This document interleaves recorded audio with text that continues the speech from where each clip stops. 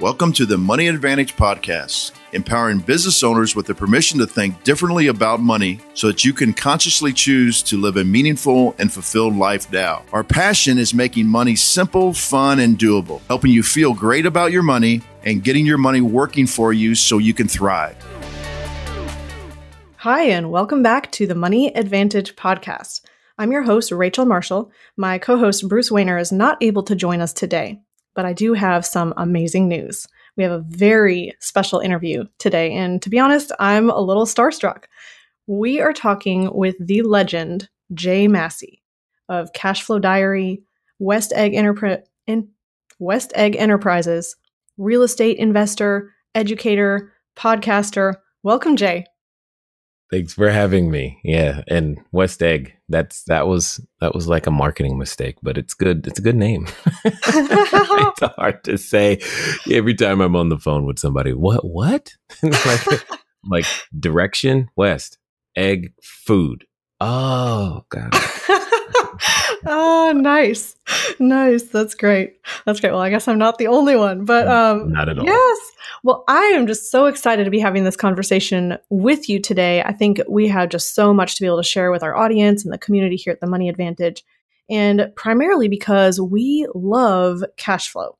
I was sharing with you a little bit before we hit the record button here that I started listening to your podcast a long time ago, and I know you're about 400-ish, some and more episodes into your podcast with Cashflow Diary, and I've been listening to that for probably 4 years or as long as you started, and really just have learned so much from you. And I know that you, Jay, are doing such amazing things in real estate, and you have powerful stories of loss and success, and you're teaching others. And really, as we're bringing in this conversation, where does this fit? Just if you're in our Money Advantage community, we are always talking about how can you keep as much of the money that you make as possible. That's increasing your cash flow. And then we want to protect that. And then we want to grow more. And investing specifically in cash flowing assets is part of that stage 3 of your cash flow creation system. And Jay is all about that. So we're going to learn from his experience in real estate and see what a real estate awesome person guru is doing. Guru. There's that word. There's that word. It's all good. There it is. So let me give a little bit of your background. And Sure. For anyone who's familiar with you or maybe has checked out the Cashflow Diary podcast before, they might know this. But Jay, you're a full-time real estate investor, entrepreneur, a very popular podcast host, an author, speaker, coach, and all-time problem solver. And we'll bring that word problem in today as well. So Jay is well known for providing best-in-class advice and strategies to help new and experienced investors the world over.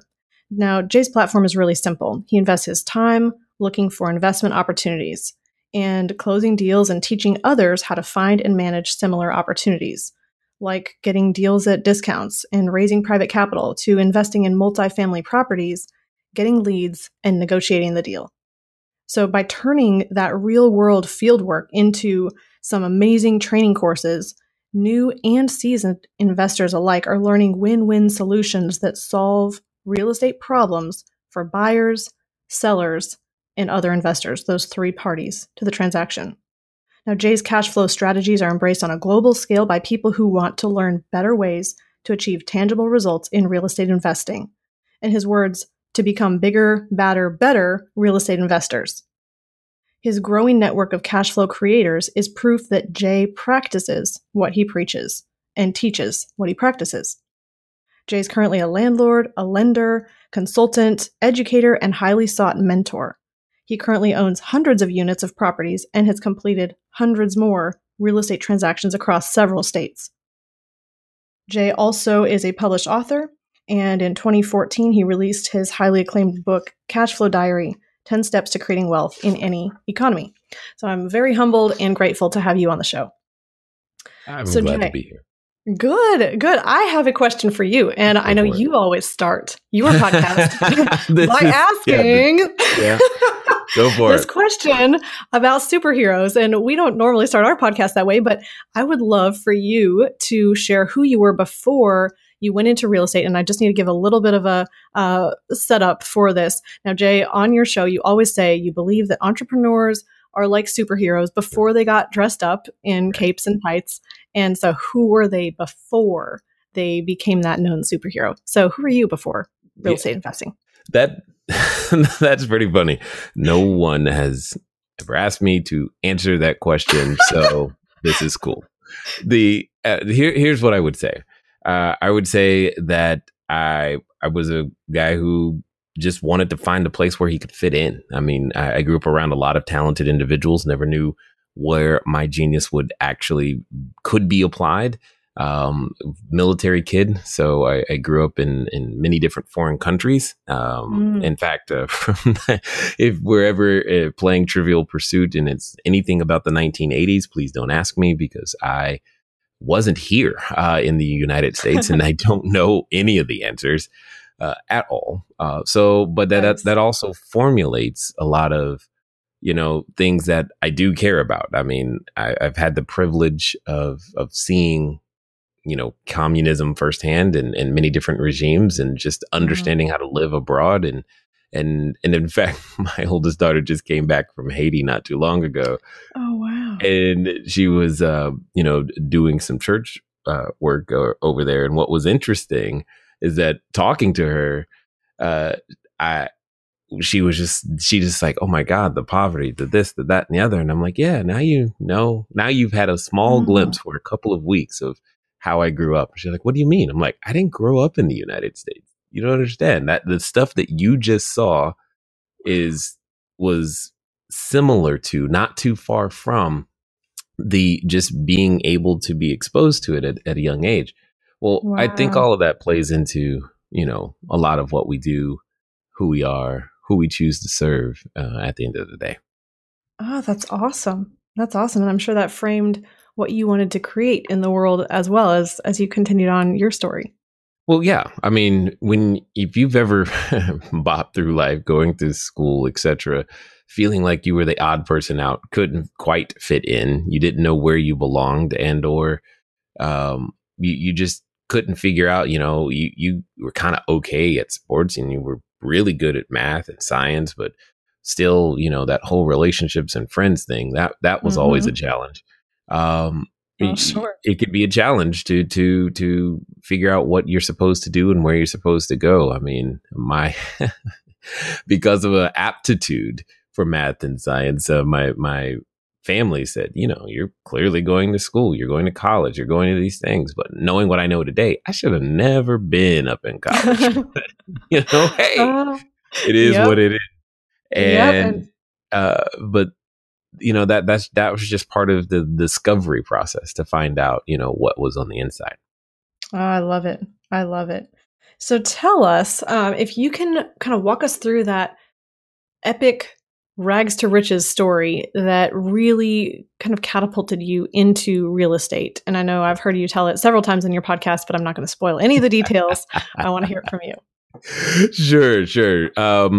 Well, here's what it comes down to. For anyone listening, I want to say this. Please understand that your story is not over. It's just beginning. I know you may be in a difficult chapter, but here's the cool news. Chapters come to an end, and then there's a new chapter. There's new pages. And just like when you're reading any book, here's the thing. That new page is a new opportunity. So I'm going to say some things that may shock you, but at the end of the day, understand it's just my story. It was the gift that I was given in order to allow myself to become something more. So, a few short years ago, my wife and I were, we thought things were great. I was a financial planner. I was doing my own thing. At the time, I had specialized in 401k rollovers. That was kind of like what I wanted to do. And it was awesome. And it felt like I was helping people. And then my wife, when she's pregnant, she has a condition known as hyperemesis. And for those who don't know or not medical degreed, et cetera, what it simply means is that when she is pregnant, she cannot consume something as simple as bread or water. She can't eat or drink. And yeah, exactly. And if you know my wife, she really likes food. What it came down to, though, is that I was frustrated and I couldn't do anything. It's the definition of helpless, right? My wife almost died 3 times, and I'm just like, what can I do? So I'm stressing. She's pregnant, And then one day I go to try to, blow off some steam. I go to play volleyball. Well, I grew up playing basketball. I jumped very high, but, so I thought, basketball, volleyball, what's the difference? It could be easy. Long story short, landed on a guy's head, punctured my lung, and then ended up in a situation in which I could not walk and talk simultaneously without fainting. So understand, I can't walk and talk. She can't eat or drink. And somehow we're supposed to still go out there and make a living. And that was part of the challenge. That was when I began to learn that I didn't need a job, but I needed a source of income. And I had to make that distinction. So we started selling our personal possessions on eBay because that was what I thought we needed to do. And then once our garages were empty, we started going to our friends' garages, and then we started going to garage sales and doing anything we could to get quote unquote inventory to reposition it and put it on eBay. It was around this time where we obviously weren't making enough money to make everything work. So we started squatting in bank-owned property. We were making decisions, electricity or food. And a friend says to me, you should become a real estate investor. Now, I don't know if you've ever seen a dog turn its head to the side and look at you funny, but that's kind of that moment like, huh? Are you sure? Like, with what resources? Because I have found that when you say things like, hey, have you ever considered getting involved in real estate investing? People often say, well, I don't have the money, or I don't have the credit, or I don't know what I'm doing. And I did the same thing. I'm like, dude, I'm squatting in bank-owned property. I don't have any money. And in fact, if you're not paying for lunch, I'm not eating today. It was kind of that way. Really long story short, he told me not to worry about it. And it was one of the few times where I did not let what I did not have prevent me from exploring and moving forward. And fortunately, I did, because it turns out that there was a strategy in real estate known as wholesaling, which is very similar to what I was doing on eBay. So on eBay, I would go to somebody else's garage sale, buy whatever they had at a discount, and then turn around, put it on eBay and sell it for more fast. And they're like, yeah, that same thing exists in real estate. I'm like, no way. And so I started doing that. We did a couple hundred of those transactions, and, that began changing everything. But then we learned about taxes, and that's why we began keeping property. And then I got bored between the single family houses and notes and whatnot. So I started buying single family houses in group. And then I got bored with that. So we started buying commercial property. All of these things. And in that process, I had to learn to raise capital. So it's like, okay, so, learn to raise millions and upon millions of dollars and go out there and continue to do all these great things that eventually led to cell phone towers, which is cool. And that one actually is very cool. Want more of those. And at the same time, I began to be able to provide jobs to other people. So it's been an interesting journey, and we continue to evolve. I mean, today, we're now adopting a new strategy of adding short-term rentals to the portfolio, because that's, in my opinion, the absolute highest, best use of lots of real estate around the country right now. And that's what we've been up to. That is just fascinating to hear your story of progression. And there are so many questions I want to ask you about that. One thing that I hear being pulled out, though, time and time again, is that you found somebody to solve a problem for. And I saw that word problem when we were talking about all the things that you've done at the very beginning. And you've always had this mindset to say, how can I find a problem and solve it? Can you talk a little bit about how you're looking for problems to solve for other people, not necessarily just how to personally get wealthy, but how they've gone hand in hand? Got it. Well, the two they're one and the same. You can't separate one without the other. Here's what I mean.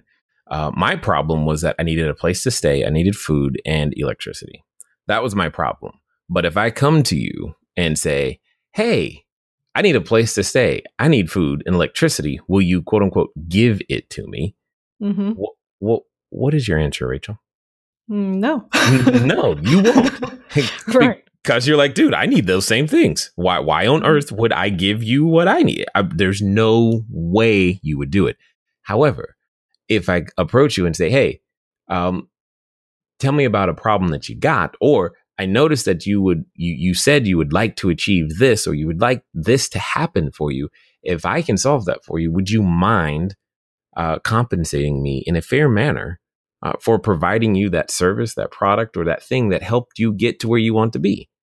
Well, now what's the answer, Rachel? Well, absolutely, because now that's a win-win. Correct. You care about you. And that's really what it comes down to. You want me to eat, but you don't want me to eat at the expense of you. If on the way to my eating, I provide you value, you will gladly compensate me for it. And that's what I had to really, really realize. The challenge that happens with a lot of people when they go into business or real estate or what have you is we get really, really focused on ourselves, meaning, well, I don't have this degree and I don't have this and I can't do that. Well, it's not about you. It's about the other person. I mean, when's the last time you've gone, now, not to scare anybody, but the last time you've gone to your doctor, did you ever ask them, do you actually have a degree? Did you even ask? No, you didn't bother.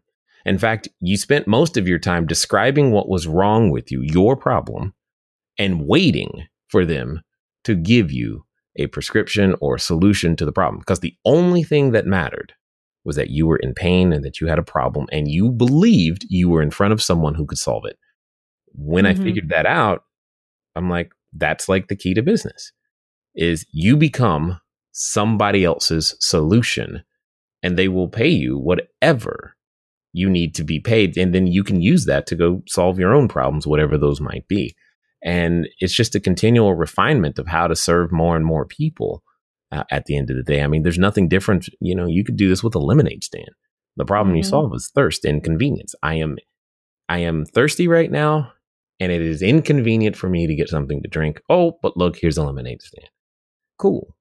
Well, the question is how many of those do you want to do in a given hour? How many cups of lemonade do you want to serve in an hour? If you want to do one, you only need one. You want to do 1,000, you need a few more stands. Right. So as you are then looking at how do you solve problems for the investor, for yourself, and for the person with the housing, I remember hearing you talk all the time that you're not just providing real estate. It's not about the real estate itself. It's about providing, I think you say something like clean, affordable housing or whatever. Affordable housing. Yeah. Yes. I forgot the safe there. That's all right. But yeah, so tell me a little bit. Let's pick one of your favorite, maybe it's the cell phone towers or maybe it's something else, but one of the steps that you've had along the way in your real estate journey. And let's just kind of break that down. What was the problem you were solving for the people who are living there? You're solving the problem for the client or for the investor, and then for yourself as well. How did that process look? Got it. So when you are involved in real estate, there's a number of stakeholders, we'll say, and who have a problem that need to be solved. And the three that you mentioned are good, but there's so many more because even to transact real estate, if you think about it, somebody has to effect title, meaning making sure that you own it and the person who's selling it is the rightful person. Well, that's called a job. And title insurance exists for a reason. And someone facilitates all of those documents and the paperwork and the transaction. I'm just really present to the fact that other people have grown used to eating and drinking, and they like to eat and drink. And anything I can do to make sure money goes into their pockets so that they continue to eat and drink will make them like me. What does that mean? When you go out there and, you're looking for a place to stay, you want it to be clean, safe, and affordable. Now, clean, safe, and affordable doesn't necessarily mean it's cheap. It just means it's clean, safe, and affordable. And it's a very relative term. That's when I came up with the understanding that there's Walmart property, Target property, Nordstrom property, if you're familiar with those retail chains. And at the end of the day, everybody, regardless of their socioeconomic class, wants clean, safe, and affordable, but they have a different definition of what that looks like. And you just got to be able to be willing to remove yourself from the conversation. One of the most difficult when I am teaching people and helping people to understand, they cannot figure out for the life of them, how can someone with a few $1 million have any problems? I'm like, you don't understand. They still have a problem. The problem may be unfamiliar to you, but it doesn't mean it doesn't exist. And that was the key, is that every person at their core is a human being, period. I don't care what resources that they have. So by definition, the playing field is level and they have problems. Now, they may have more resources in order to which to address their problems. They may be able to afford other additional leverage pieces that give them the ability to solve their problems with more ease or speed or efficiency. But that doesn't mean the problem doesn't exist. And the number one problem that every person literally on this planet right now has is the fact that we do not have control over the value of the currency that we are currently using. That's the number one problem. Yeah. And we've got to level up our financial IQ in order to be able to address that problem, because here's a very painful but true lesson. The cavalry's not coming. There is no white horse that's going to come over some mountain and rescue you financially.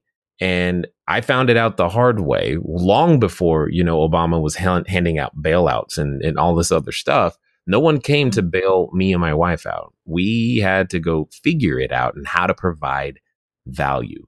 And value fundamentally in a capitalistic economy is driven by someone's willingness and ability to solve problems for somebody else. Oh, that's just packed so tight with so much value in just what you said there. I mean, you're solving problems. The capitalistic economy, we're looking to find a way to increase the resources of others, but at the same time, that is done through financial education. I love how you package that.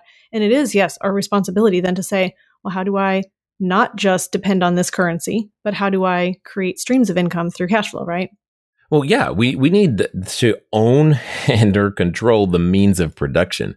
That's really the issue. I don't really care what the value is denominated in. I mean, if I wanted to get paid in salt, then cool.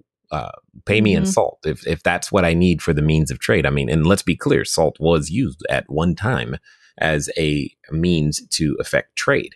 So absolutely it was. The challenge is that most humans on the planet today don't own and or control something to which, if, for lack of a better way of putting it, if everything goes, downhill, they have no way of generating an income that's actually going to be worth something, because all of their, assets or everything that they're doing to generate income is based on really nothing.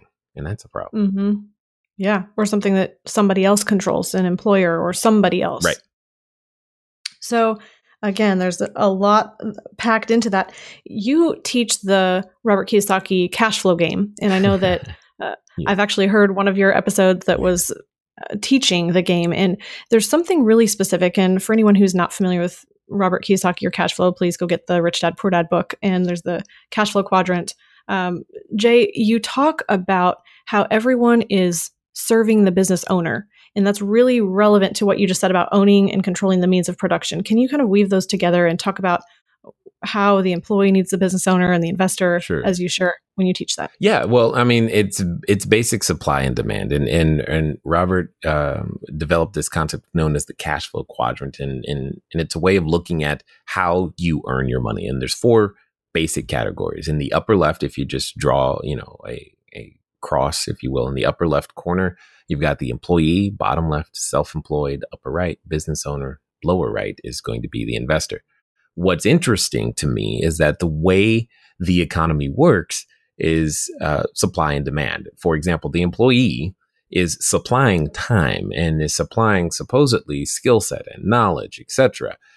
But in order to be an employee, what's required is that they need a job, and that job is typically something that they take from the economy. So they consume that space. The self-employed person is someone who values themselves highly, but typically usually has more specialized knowledge, very narrow knowledge in one particular area, but they're really, really good at what they do. And then they offer that to the marketplace. And again, but what whom they're offering it to isn't typically the average person, but they're out there trying to find that person. So if you think about, an attorney or a mortgage broker or any type of job that kind of has a license, they're looking for some person to deliver that service to.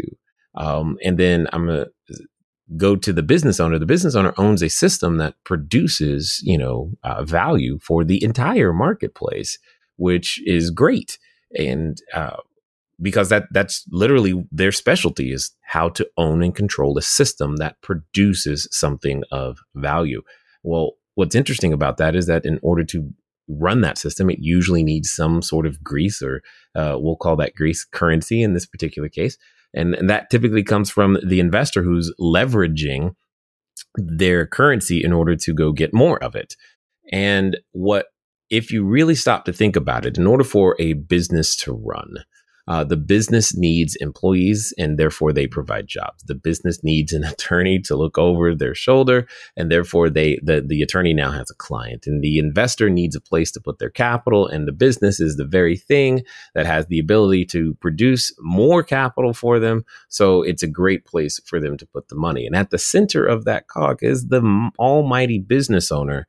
And again, the challenge that we've been experiencing is that we've created an imbalance in the supply and demand curve. There's an overabundance of employees who take jobs, and there's not enough people who create them, i.e. business owners and entrepreneurs who are out there innovating and thinking of the next best thing in order for all of us to have a bigger, better, better lifestyle, if you will. Absolutely. So then as you're a real estate investor, you're also a business owner. Can you kind of share what that means? To be a real estate investor doesn't necessarily mean you're just the investor part. You're also supplying jobs, as you specifically are as the business owner. How can an investor look at their investing strategy and portfolio as a business owner? Well, okay. There are many different ways to do that, but let's just take the case of a buy and hold investor, someone who's intending on holding property long term, and living on, we'll call it the dividends, the rents, instead of, having to sell the whole cow, if you will. Okay. In that particular situation, when you hold the property long term, you create a number of jobs. The first one that comes up is property manager. Now, some investors are already yelling, and I can hear them typing away, I don't use a property manager. No, that's because it's you. You are underpaying yourself. You are literally destroying your ability to build wealth because you have chosen to build or be your property manager. So you should be, if you're going to build a system, have that system be independent of you, i.e. someone else needs to be running that role, that property manager. That person is there. Right. That's a self-sustaining business now. That's not the business that's self-employed person with all of the everything dependent on you. Correct. Now you say to well, if I get a property manager, I've only got one property. That's not enough for them to do. You're correct. So your job then is to go get more properties so that you can employ a property manager to a full-time level. What does that mean? That might mean hundreds of doors. That's great. But now you're serving lots of people, because once you've done that, your customer, i.e. tenant, is also benefiting, because if you think about it, you're housing them. And I try to tell people this all the time. When you go for long-term real estate, what you typically negotiate is you negotiate a year-long sale with 30-day installment payments. That's typically that's what happens with a lease. You're selling that property every 30 days. You just don't think of it that way until you're in the game long enough and you're like, I've got to do whatever I've got to do to keep them paying the rent, which could mean fixing a boiler at the middle of the night. But fortunately, if you have a great system, now instead of just that property manager, you now have a maintenance team. Again, another job. So you've got all of these people who come together to achieve one goal, i.e. housing, in order for you to pay down the debt service and the mortgage and all those other expenses that are required. Well, speaking of the debt service and the mortgage, you've got this other place, this other entity over here who wants to lend you the money because that's their business. And they want to make sure that they make it affordable for you to buy it as best as humanly possible. So you get to organize all of these resources together, orchestrate their productive use to simply provide housing. And you've got to build a big enough system that not only supports them, but supports yourself. And fortunately, it's very, very possible where we live. I mean, we live in the land of opportunity, if you will. And no matter what, you may feel or say, but here's the truth of the matter. The truth of the matter is no matter who's living at 1600 Pennsylvania Avenue, no matter how you feel about the news cycle today, know that somewhere on this planet right now, someone is risking life and limb, their family, to get here, because it's still better than over there. Mm-hmm. Wow, it's just fascinating as you're talking about building this business. As a business owner. I mean, I'm hearing John Maxwell talking about working yourself out of a job, which is really how you promote yourself, but you promote others under you as well, and you elevate them. And I'm hearing Dan Sullivan, how he talks about building your unique ability and really focusing in on what is your unique ability and leaving the rest to others. That helps you develop yourself and builds your team and builds your capacity, really. Well, and what's really funny about that is that that's one of the most difficult things for people in the real estate world to do, is to quote unquote leave money on the table, because they're like, but there's an opportunity over there. Yes, you're right, but it's not the best opportunity for you. There's a certain type of customer that you are most suited to serve, and that's what you need to be focused on. And what happens is that we can easily be persuaded by currency, the cash, dollars coming our way, and we're like, oh, well, I can do this and I can do this. And yes, you can. There's lots of opportunity out there, but there's only so many specialists in any given industry. And that's exactly what real estate investors specifically need to become, is to realize that, look, you're still running a business. That means you need to specialize in any one thing. You don't go to, a Chinese seafood restaurant and order a hamburger. There's a reason for that. You go for what they do best, and you need to figure out what that is inside the real estate game as well. That's excellent. And I love how you're talking about making sure that you are specializing and also working with other people who specialize. We're all better that way, but sometimes it can be hard to let go and be able to trust others as well as you're doing that. Oh, it's incredibly difficult. I mean, humans are going to let you down more than you like, but that doesn't mean the business doesn't work. It doesn't mean you don't work. It doesn't mean you can't make it work. I mean, I've had two very earth-shattering situations. One which cost me around $800,000, and the other which cost me around $400,000. And it was all because let's hear about those. Of humans. Humans can let you down. I mean, if you can either in the first instance, you trust someone, you think that they're actually going to do what they say, but you find out later that they haven't. And honestly, both situations are the same. It's just different iterations or different ways of discovering that the people you have trusted to perform a role or an action actually didn't. And then when you find out, it's not that it happened, that's a massive thing. It's, what do you do now that you know? Do you leverage that lesson and become better, or do you allow that lesson to topple you and you become bitter?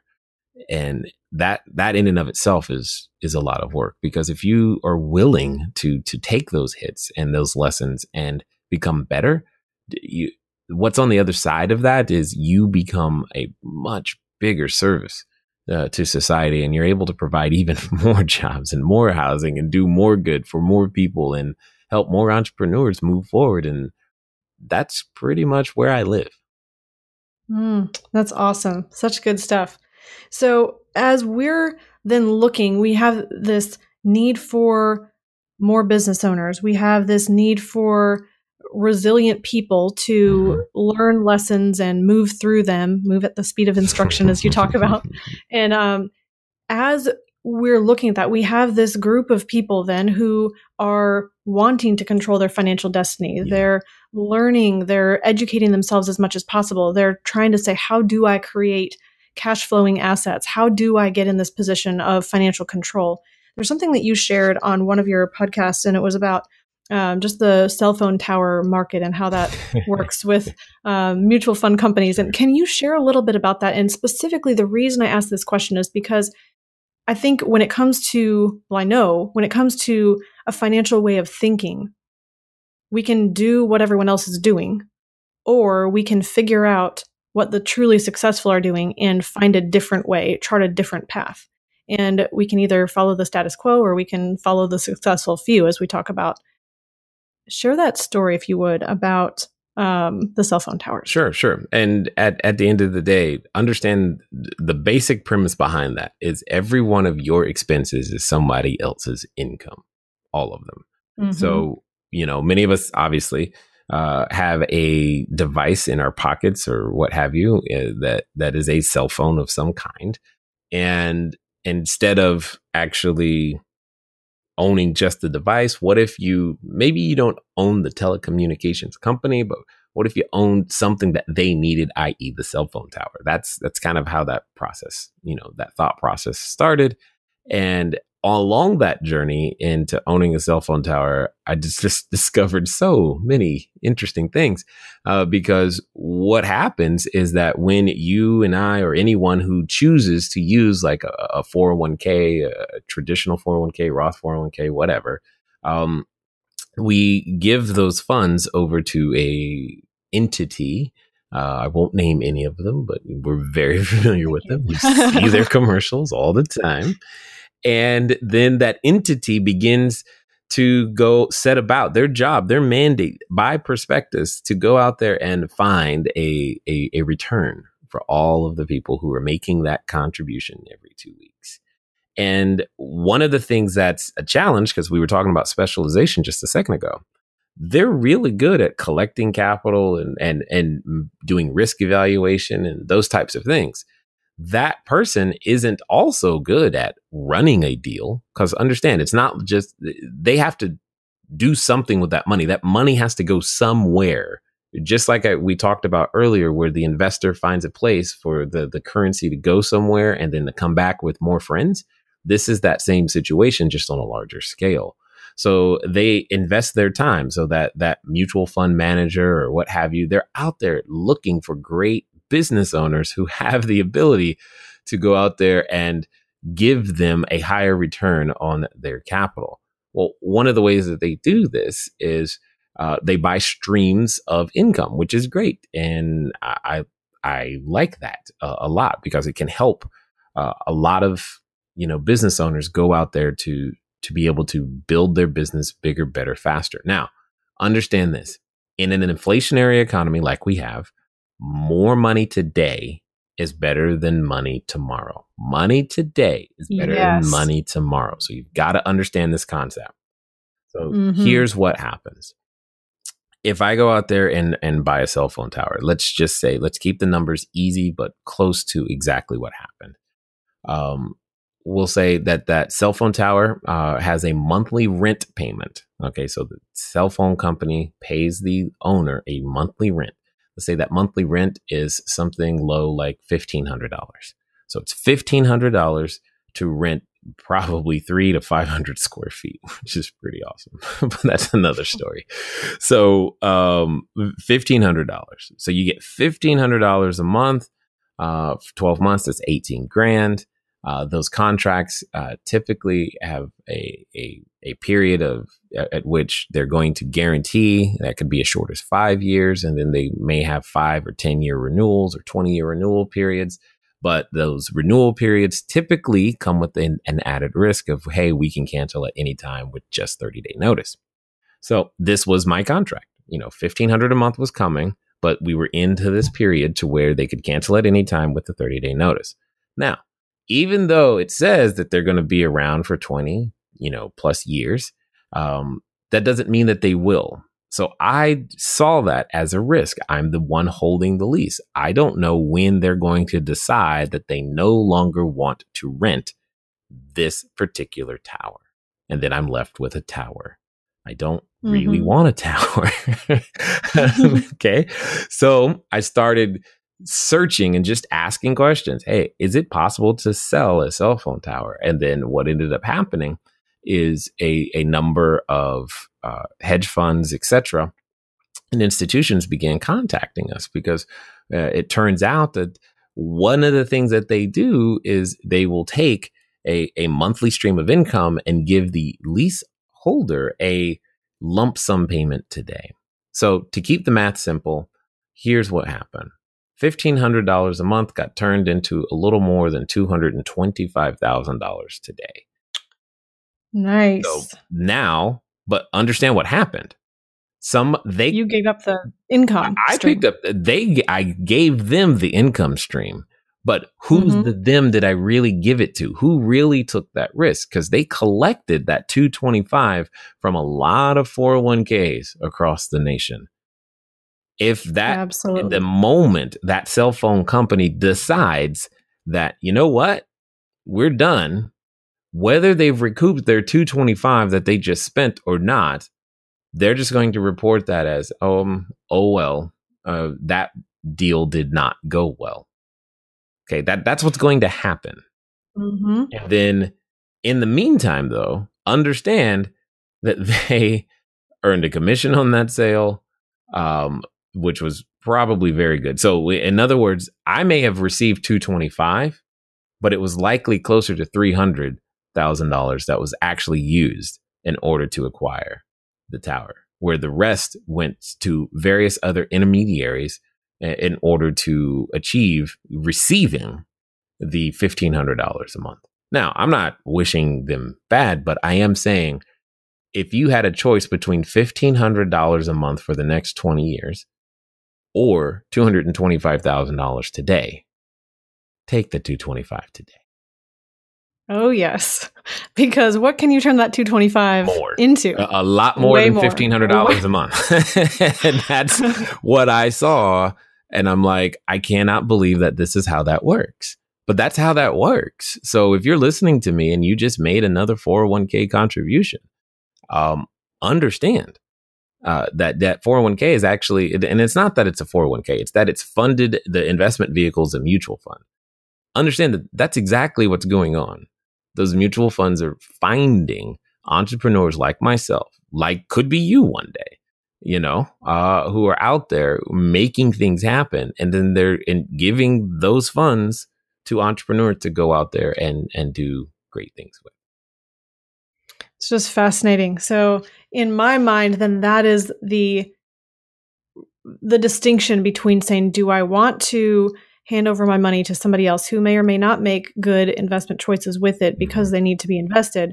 Or do I want to be the entrepreneur like Jay Massey, who is selling those assets and figuring out a way to earn a better rate of return? Right. Because what you got to understand is that the person who collects the hedge funds, the 401ks, the mutual funds, all those individuals, they have a problem. Their problem is they have too much money and now they got to do something with it.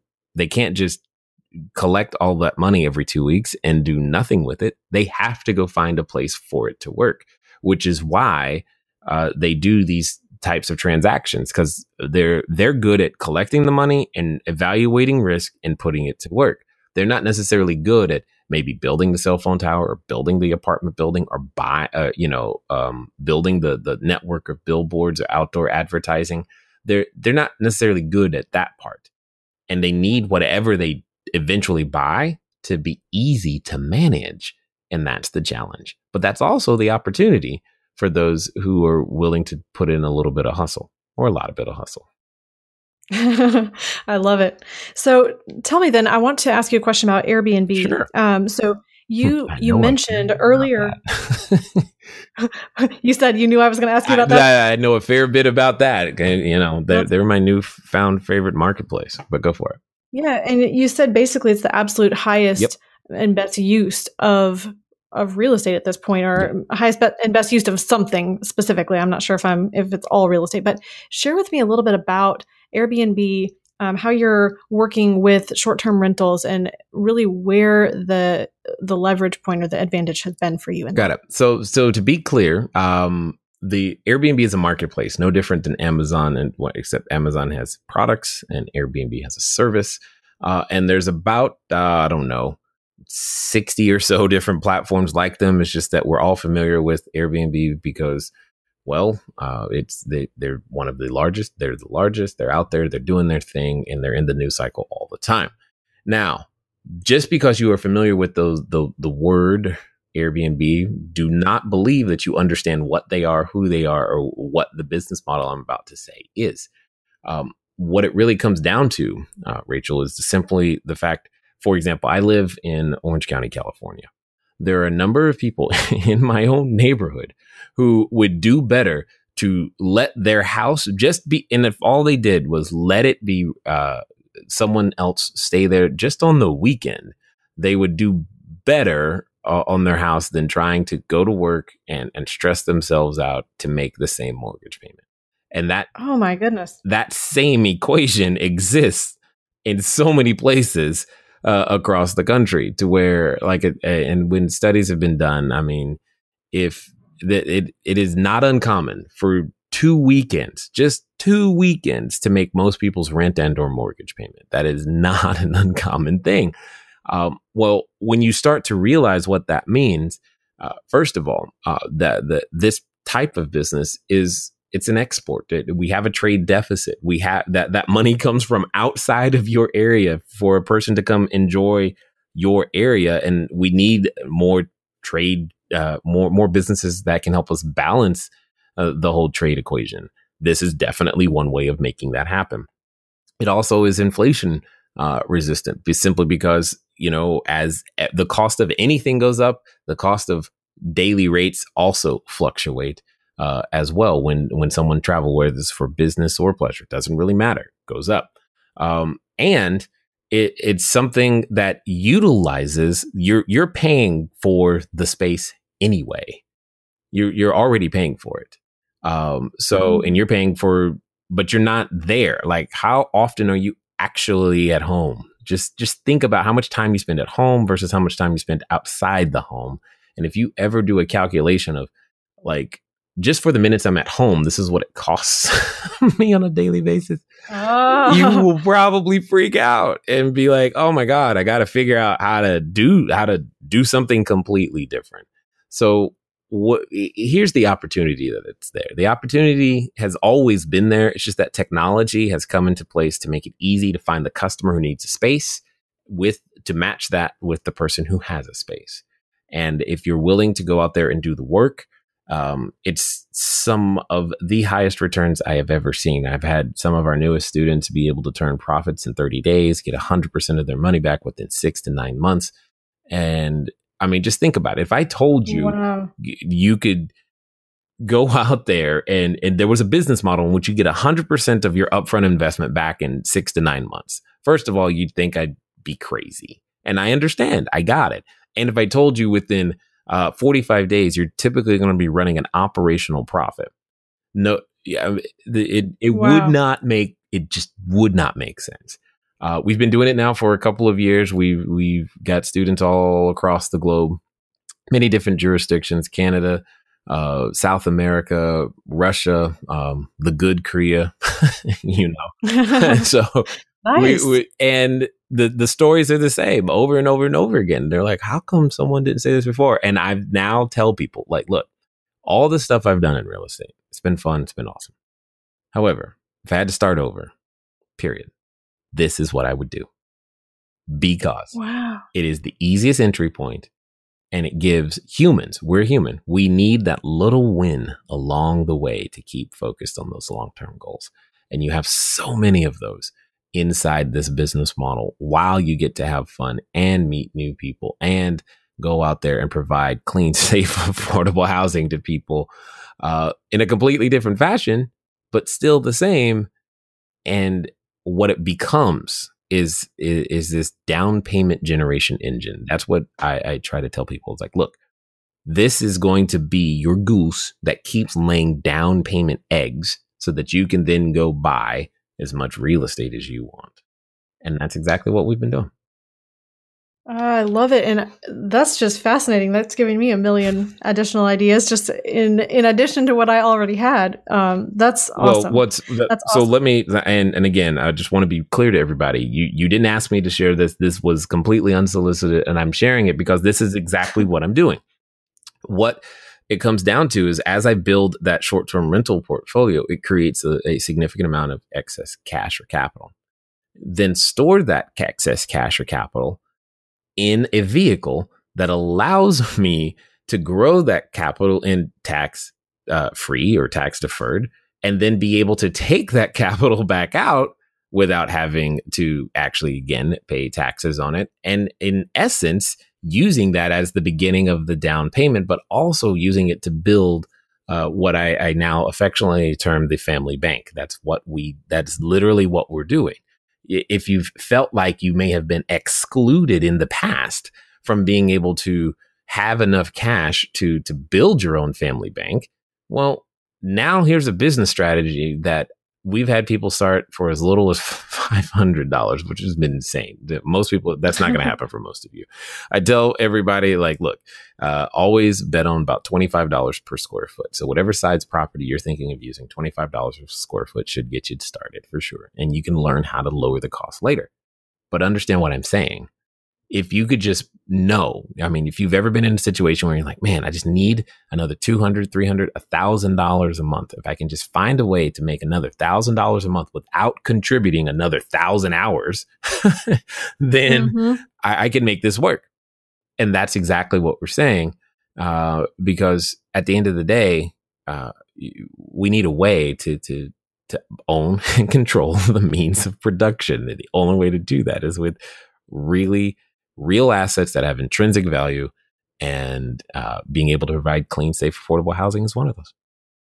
Oh, that's excellent. And yes, being able to have a place to store the cash in between deals is extremely valuable, especially if you know that you're not resetting compounding growth on that money. And if you know you can access it anytime with guaranteed loan option and it's tax advantaged growth, you're not paying tax on the growth. There's just so many valuable pieces, as Jay's talking about the family bank. Well, we're utilizing that even concept. Better than that, because I know some of people are thinking, well, you know what, I'll just go to my traditional bank down the street. Understand, all I want you to do is just think about this one question. In 2007-8, when everything went south, how many banks went under? Just think about the number of banks, the sheer number of banks that we kept hearing about were going under. Now that you've got that thought in your head, I'm going to ask you another question. How many insurance companies went under? Do some small, very few. Do some small research and you'll understand why I'm saying what I'm saying. Absolutely. And we'll provide some links to that type of research as well in the show notes for this episode. So thank you for bringing that out, Jay. And yes, that is excited. That is what we're talking about on a regular basis with specially designed life insurance contracts. And so thank you for sharing that. No problem. As well. I just wanted people to know that what you do was a part of the strategy, because, and it's now it's an easier reachable part of the strategy, because you may have felt excluded before because you're like, dude, I barely make enough money to eat. Well, I understand that. Right. Oh, that's awesome. That's awesome. Thank you for sharing that. So as we work towards a close, I could talk to you for about 16 weekends here and then some. This conversation is fascinating and just packed full of rich information to share with our audience. But what are you working on now? You've mentioned the coaching. You've mentioned helping other people get started in investing. What are you working on now, and how are you helping other people to do this for themselves? Okay, so I think you're going to enjoy this. So you just got to understand. What I'm working on ultimately is really two things. One, I want to make sure that nonprofits have a way of generating self-sustainable income, because it's really frustrating to me that churches and the like always are saying, we need money. We can't go do the good unless we get more money from you, the person that's there. Now, I'm not saying that people shouldn't give. They should. Absolutely. But the fact that the church is dependent on someone else's need to give is the part that rubs me the wrong way. And I'm like, there's got to be something that we can do about this.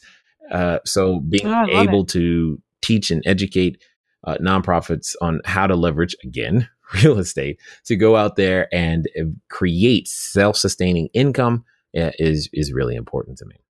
Second, is I think one of the fun things, and that's what gets me excited. I was like, hey, this would be fun, so let's do it. Is that I would like to own a sports team. So because I would like to own a professional sports team, it requires me to execute a number of things. First, the sports teams are not purchased by one person typically. They're usually purchased by a group of people. And I experienced this challenge back, when I had only about 117 houses or so, and I was calling myself retired in my late 30s. Is like, it's very boring. So I didn't. I love that you said that. Retirement is not the end all be all. No, not at all. I love it. I love it. That's something we talk about all the time as well. Not at all. And I found myself in this situation to where I didn't, I had nobody to go play with, and the other people who could play were, I didn't really know them. I mean, obviously they were well off and all these types of things, but I didn't really necessarily like hanging out with them. So it's like, I'm stuck. The people I like hanging out with are at work. The people I don't like hanging out with, but can afford to go places are there, but that's no fun either. So I said to myself, all right, if I want to own this sports team, I want to own it with people that I like hanging out with. Well, the challenge is that the people I like hanging out with don't have money. So I was like, all right, cool. What I need to do? I need to teach them how to get money. That's what I need to do. So my secret goal is to make sure that we develop enough 6 and 7 figure students so that when it's time to buy a sports team, they can contribute to the purchase price of the sports team. And then I get to hang out with people that I like as well as. You said it like that. That's awesome. I did not know about the sports team part in all of the podcasts I've listened to you talk. I did not know about the sports team. That's really fascinating. Yeah. So it means that, we produce a lot of content. We do our best to share the message, to let people know, whether that's on our podcast. I think we're actually approaching 2 million downloads now, which I'm pretty excited about. Wow. And then we're YouTube. We're also now going to be doing things on Instagram as well, and obviously Facebook. I love it. I love it. So what if one of our listeners, or many of them, wanted to reach out to you and connect? I know you have events, you have investor events, you have your website, you answer a lot of tough investing questions. How can they connect with you and get more information to be able to move forward in their investing career, or just to maybe they like you and they want to hang out with you? No doubt. Cashflowdiarypodcast.com is the fastest way to begin to get more of what we're up to and what we've got going on, because that's our podcast. That's in iTunes. Obviously in Cashflow Diary on the other social media platforms, like I said, YouTube, Instagram, etc. For those of you who think, you know what, I think I like this whole short-term rental thing, I would encourage you to go to cashflowdiary.com/star, STAR, cashflowdiary.com/star, because we go over a very meaty, deep understanding of how this business model works, why it works right now, the time windows. I mean, it is a great time to be an entrepreneur, to say the least, but even better is when you get to be at the forefront of an emerging opportunity, because ultimately what we like to do is approximately, we'll say every 90 to 120 days or so, we get a big group of our students together. We usually meet out here in Southern California, and we just talk about how we can add to each other's bottom line with all the strategies that we've learned in the last 90 days. And it's becoming this really, really fun, awesome thing that a lot of people get to participate in and grow. And we are helping people leave their job in record time and in record numbers. Oh, I just absolutely love it. So we will make sure that we've got all of those links in the show notes. And if you, like me, want to hang out with Jay a little bit more, go ahead and make sure that you grab that link Jay, you also have a book, Cash Flow Diary, 10 Steps to Creating Wealth in Any Economy. Yep. We'll make sure that's available on the website as well. I don't know where that Southern drawl came from there. It's all good. So thank you so much for spending your valuable and precious time, which is one of your resources, with us today. Just your heart to be able to give and serve others and be able to uplift and be that tide that rises all ships with you is just extremely apparent. And so thank you for that go-giver spirit that you're sharing with. And we're just so honored to be able to have you today. Thanks for having me. Excellent. Well, in closing, if you as our listener would like to create a comprehensive strategy to most effectively store your capital, just exactly as Jay was talking about, where you have safety, liquidity, and growth, and you can invest in cash flowing assets to build that time and money freedom, go ahead and email us at hello@themoneyadvantage.com. We'll also have our contact link on the show notes at themoneyadvantage.com. You can request your free financial picture conversation. We'll really help you to maximize your wealth today and in the future by discovering the money that's flowing out of your control, strategizing ways to get more flowing back into your control so that you have more to retain, more to utilize, and more to pass on to future generations. So again, special thanks to Jay Massey for being with us today. Thanks to you, our listeners. And in closing, remember, success leaves clues. So model the successful few, not the crowd, and build a life and business you love. To learn how high-performing entrepreneurs 10x or more returns on liquid capital without giving up quick access to cash, go to themoneyadvantage.com/liquid-capital to get The Unfair Advantage, your 20-minute easy-to-read guide on maximizing your savings.